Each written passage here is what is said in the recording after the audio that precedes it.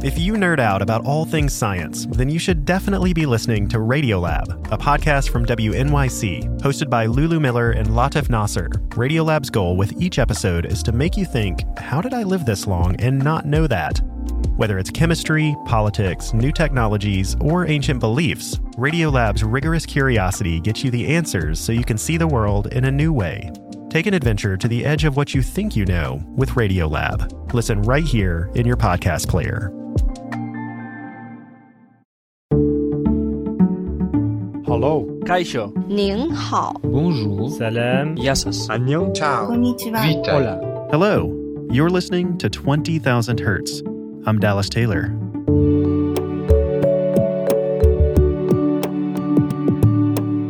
Of all the sounds that it's possible for us to make, nothing comes more naturally than what I'm doing right now, talking to you in my native language.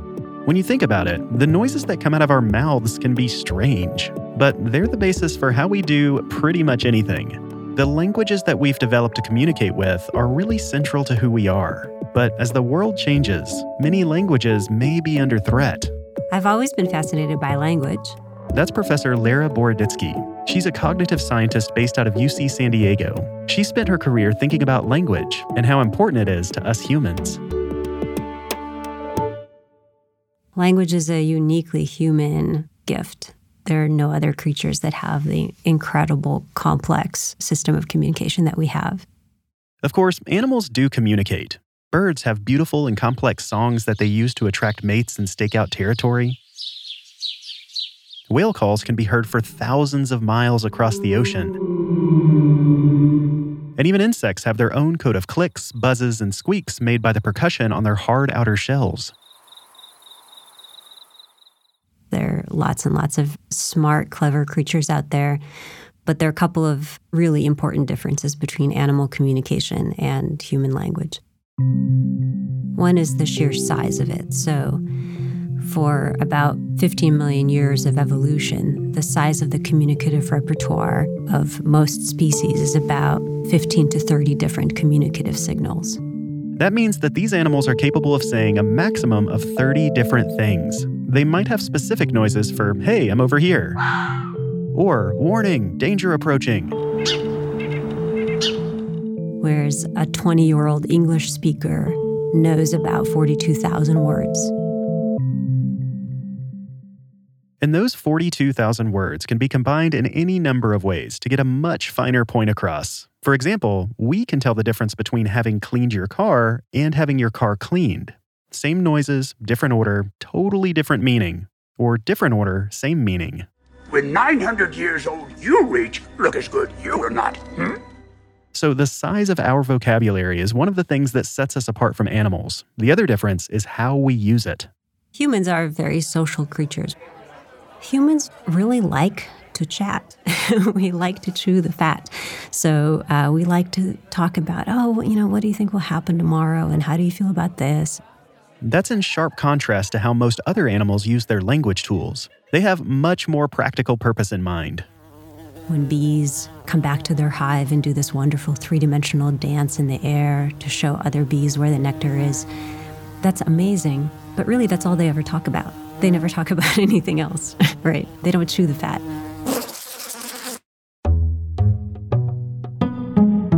That inclination to chat has led to us coming up with all kinds of ways of expressing our feelings and describing the world around us. We can talk about what has happened, what might happen, what will happen, what would have, could have, should have happened.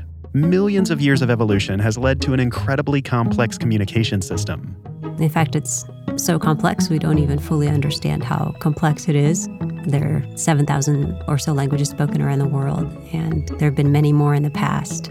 7,000 languages. Considering that each one of those languages has grown from a separate community independently figuring out a unique system of communication, it's even more incredible. Around the world and across the history of the human species, we've found 7,000 ways of chewing the fat. Some of them may sound familiar, like Shetlandic, from the small islands northeast of Britain. And then, as I got mayor and was moving among folk interested in poetry, then they became aware of that. And I found that they quite liked it, and that was really quite strange. while others are difficult for non-speakers to even get their head around, like this language from South Africa called Xhosa. Ibali likaNomathemba kwakukho ntombazana ithile egama linguNomathemba. Le ntombazana umsebenzi wayo yayithengisa ubisi lwenkomo.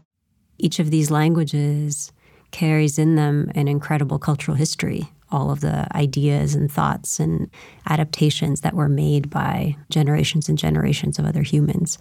It's an incredible human artifact, but also an incredible tool for humans to think and communicate. There's absolutely nothing like it anywhere else in the animal kingdom.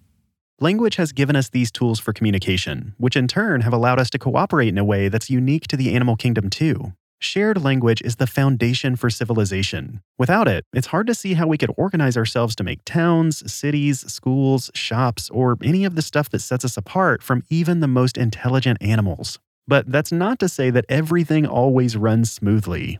George Bernard Shaw had this wonderful quote. He said, the only problem with communication is the illusion that it has occurred. We always think that we have communicated things perfectly, only to find out later, wait, you thought I said what? For 20 years you thought that? There's no achieving perfect communication. But of course, the more rich the communication channel is, the more ways you can come back and verify and say, I think you said this. Is this what you meant? Another person who spends a lot of time thinking about language is my friend and fellow podcaster Helen Zaltzman. Helen makes a podcast called The Allusionist, which you should totally subscribe to. From Helen's exploration of language, she's all too aware of the power and the limitations of the words we use. It's not like there's a treaty saying that this word means this, and it only means this, and it specifically means this. There's just this kind of tacit agreement between us that something means a certain thing, and we roughly agree on that, and that is how we communicate. It really takes everybody to agree to that bargain, and anyone can break it at any time, and then you get chaos. It is extraordinary that it works as well as it does. The thing is, language is not a concrete thing, and it hasn't been invented. It is something that is shaped by every human that uses the language, because everyone will use it slightly differently, even without necessarily realizing it, even because our mouths sound different. At the most basic level, it all comes down to our mouths. All languages are made up of a variety of speech sounds called phonemes. These are the noises we make by constricting the different parts of our mouths and throat in one way or another, changing the way that air flows. Changing the location of that constriction and how much it's closed off will create different kinds of sounds. Like plosives, P and B sounds are made by exploding air from between the lips. The same kinds of explosions further back in the mouth make D, K, G. You can literally feel your tongue touching different parts of your palate. So, give it a try for yourself and pay attention to where your tongue is. Repeat after me. P, B, D, K, G. And right at the very back of your throat, you have the glottal stop, the sudden swallowed pause you'd find in phrases like, uh-oh. Try that. Uh-oh. Other sounds come from vibrating parts, like V, V, formed by teeth and lips vibrating together. Try it. V, V. Other sounds include the nasal cavity, like M and N. N. Try that. N.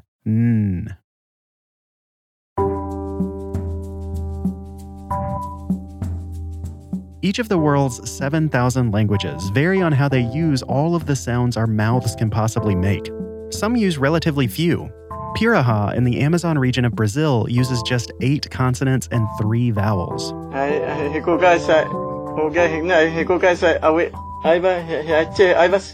English uses a large set of 44 phonemes, with an unusually large number of vowels. The following sentence uses all of the English phonemes. With tenure, Susie'd have all the more leisure for yachting, but her publications are no good. But English isn't the most diverse. The Ta language from Southern Africa has more than 100 phonemes, including many unique types of click.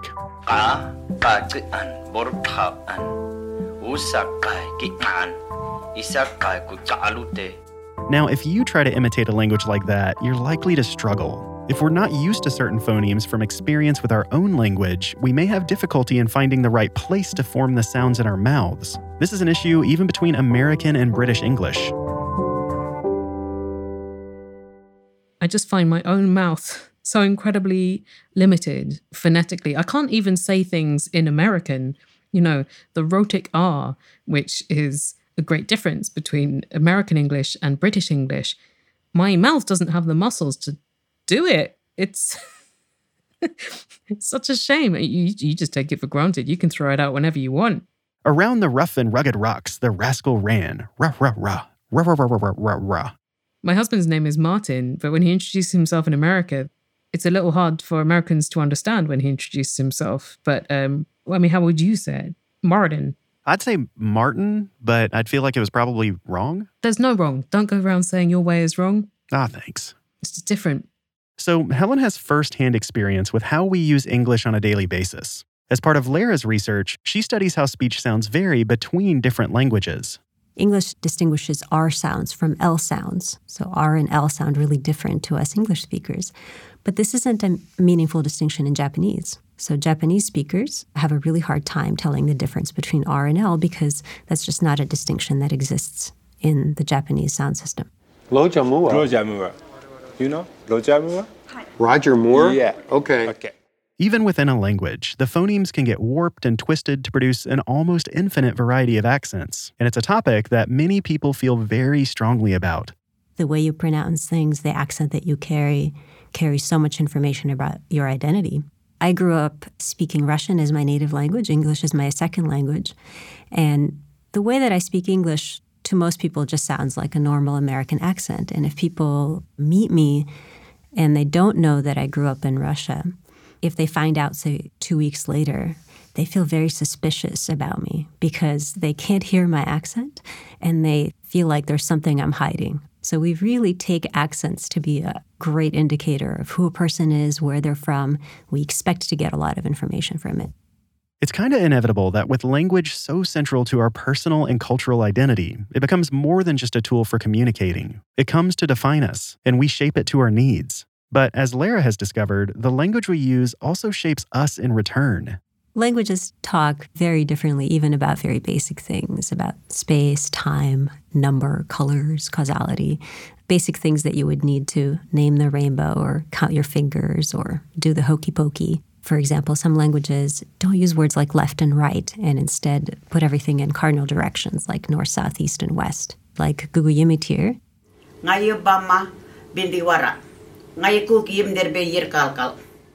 This is a language spoken in Australia. Even talking about body parts would involve words like north, south, east, and west. So you'd say there's an ant on your southwest leg.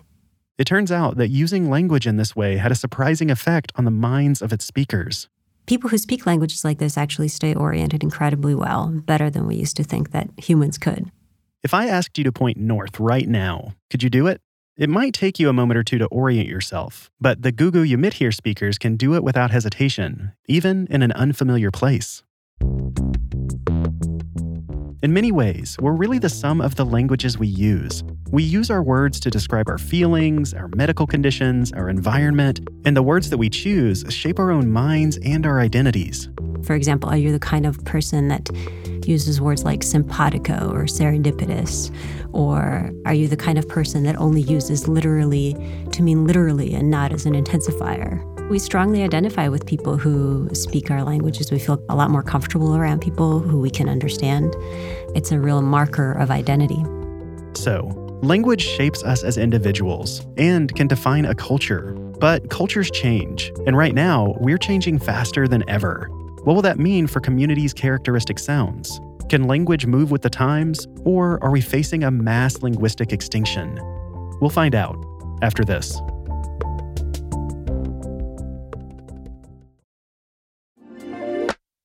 NetSuite knows that running your own business can be really complicated. Managing supply chains, dealing with customers, and training your staff is a lot to handle. Now, you could waste time and money with different systems to handle each of these tasks, or you can have NetSuite do it all for you. NetSuite is the #1 cloud financial system for businesses. It brings every aspect of your company into one platform, from payroll to deliveries to stock management. This ends up saving you a ton of money, since you don't have to subscribe to a different platform for each task. As a business owner myself, I really love that each NetSuite system is custom designed to fit your needs. So no matter how big or small your company is, you can set it up to do exactly what you need it to do.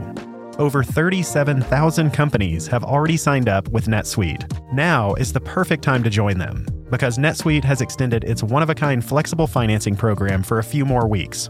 Head to netsuite.com/20K now to take advantage of this offer.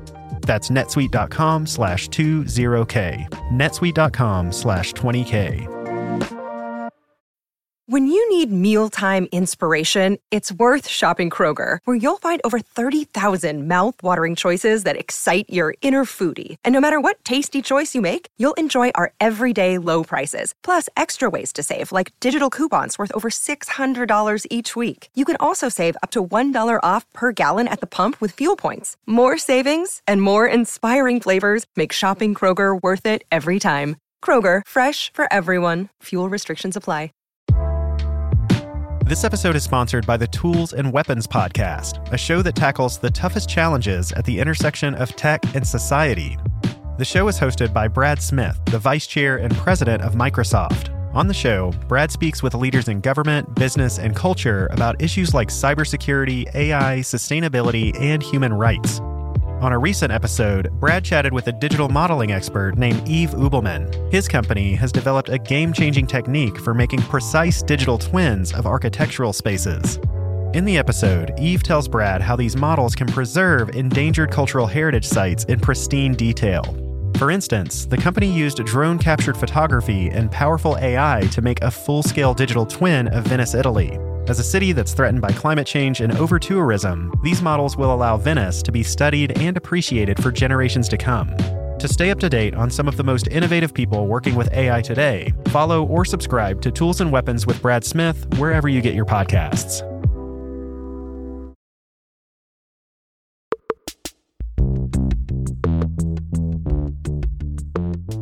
The simple sounds that we make with our mouths are one of the major things that set us apart from animals. The words that we use shape our brains and are at the core of our self-identity.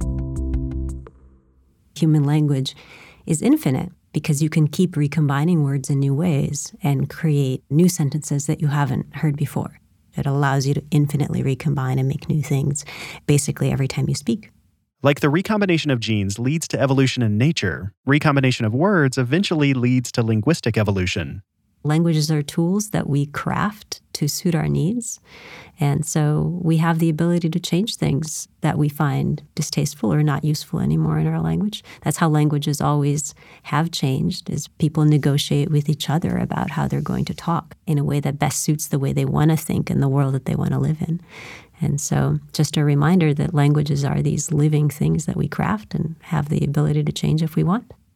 There are words being invented or added all the time, or the meaning is changed because new things are happening. Every year, new words are added to the dictionary that sharply reflect our changing world. Recently, the Oxford English Dictionary added the word exomoon, a moon orbiting a planet that orbits a different star to our own, because that's a thing we know exists now, which is pretty cool. People are very often resentful of new linguistic terms, and yet that is a process that has been happening ever since language was first uttered. None of the terms were born at the dawn of time. All terms have been invented at some point and, didn't used to need a word for aeroplane and came up with one when aeroplanes were invented. In this way, slowly and gradually, what we consider to be our language transforms beneath our noses. If you go back in time, the subtle changes in the way our words sound and how they're used really add up. This concept is outlined really well in a YouTube video from Simon Roper. The video is called The Evolution of English. Here's Simon reading a passage from Charles Dickens in 1860. It was the best of times, it was the worst of times. It was the age of wisdom, it was the age of foolishness. That's pretty recognizable for about 160 years ago. Now, let's rewind another 250 years to early modern English, in the time of Shakespeare. To be or not to be, that is the question. Whether 'tis nobler in the mind to suffer the slings and arrows of outrageous fortune, or to take arms against to save troubles and by opposing end them. We can still understand that, but just 100 years earlier, people were speaking Middle English, which is suddenly very different. Min naam is Parrot, a beard of paradise, in natur de visse de wondrous kind, daintily dieted with diverse delicate specie, till Euphrates, that flooded, driveth me into Ind. And if we keep going back in time, about 1,000 years ago, the Lord's Prayer in Old English sounds completely foreign. Fader ore, so se ardon haunum, si sin nama je halvot, de bekomme sin riche, je wurde sin willa, on eordan swa on haunum. We can go even further. You have Proto-Germanic and Proto-Indo-European, which was spoken about 4,000 years ago. It's thought to be the ancestor of all European languages. Geutor dom gregum veucet, hiagesvo deivum verunum. I think English is an extremely interesting language because it combines so many other languages. It's very unusual. The English language has come to reflect the long and complicated history of Britain itself. 2,000 years ago, the Romans invaded, they added Latin to the mix, and then Germanic forces invaded, they added their own stuff, Vikings, and then 1066, the French invaded, and they not only brought French, they brought a different form of Latin.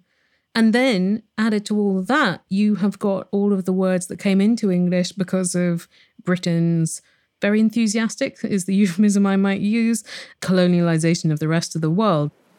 Britain is an island nation, so it's always had a strong navy. And from the 16th century, ships sailed far and wide, discovering and colonizing as they went. At its height at the beginning of the 20th century, the British Empire encompassed almost a quarter of the world's population and land area. They took concepts and items from other countries and they brought the names back with them. There was a lot of linguistic interchange.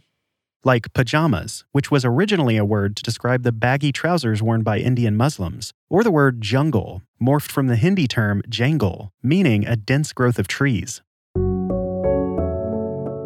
Now, the British Empire is no more, but the English language is still spoken by 2 billion people, more than a quarter of the world's population.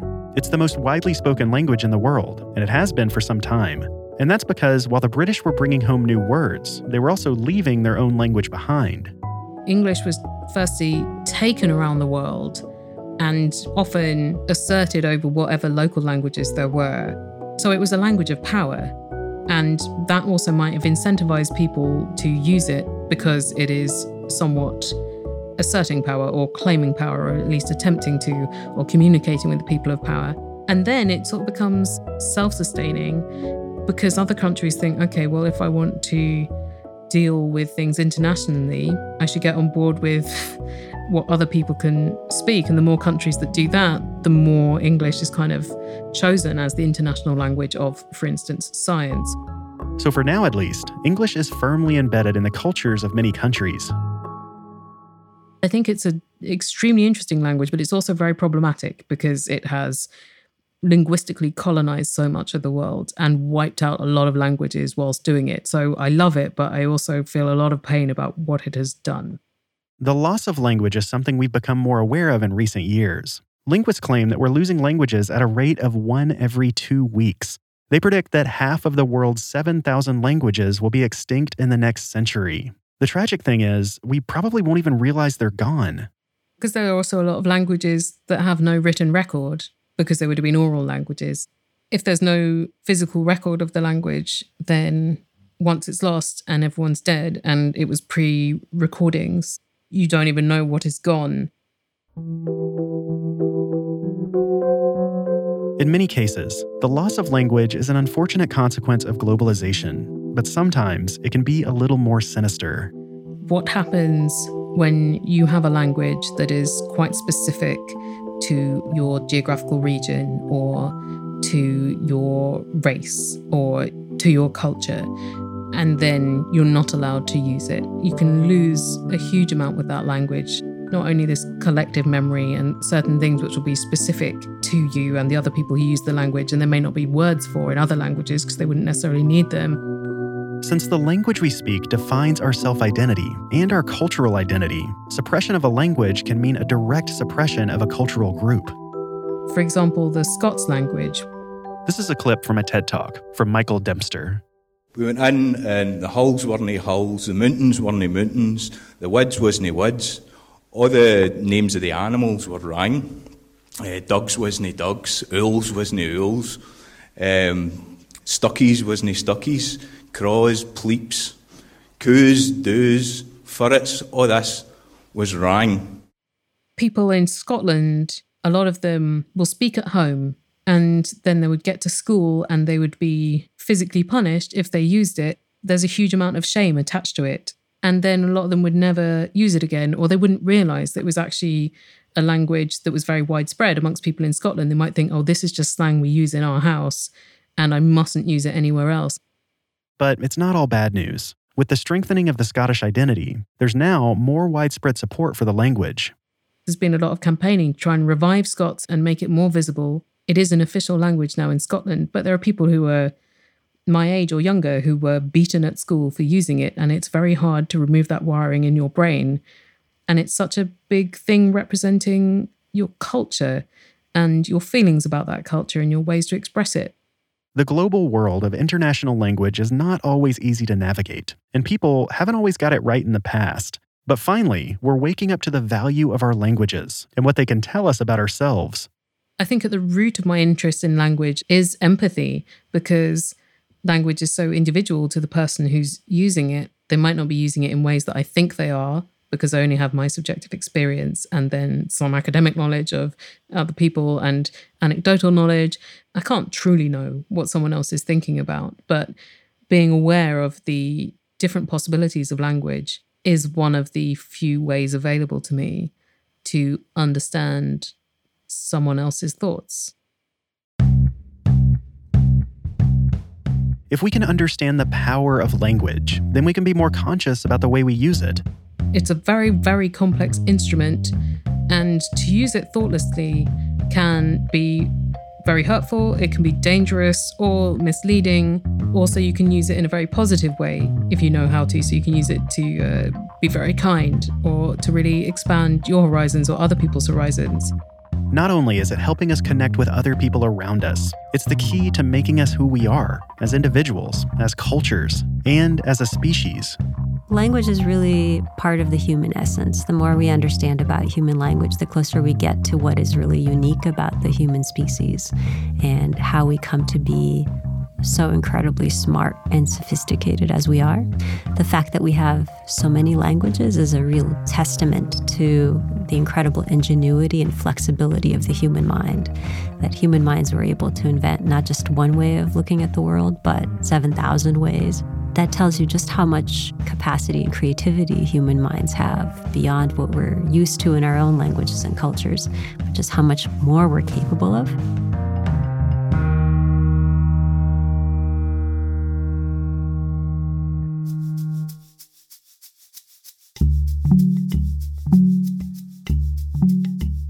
"20,000 Hertz" is produced out of the studios of De Facto Sound, a sound design team creating the sonic palette of the world's most thoughtful brands. Find out more at defactosound.com. This episode was written and produced by Layla Battison. And me, Dallas Taylor. With help from Sam Sneebly. It was edited and sound designed by Soren Bejan. It was mixed by Jai Berger. Thanks to our guests, Professor Lara Boroditsky and Helen Zaltzman. Lara continues to research, write, and present on how language helps to make humans so smart. You can follow her on Twitter at Lara Boroditsky. The Illusionist is Helen's podcast about language, and it's absolutely fantastic. Be sure to subscribe by searching for The Illusionist. That's illusion with an A.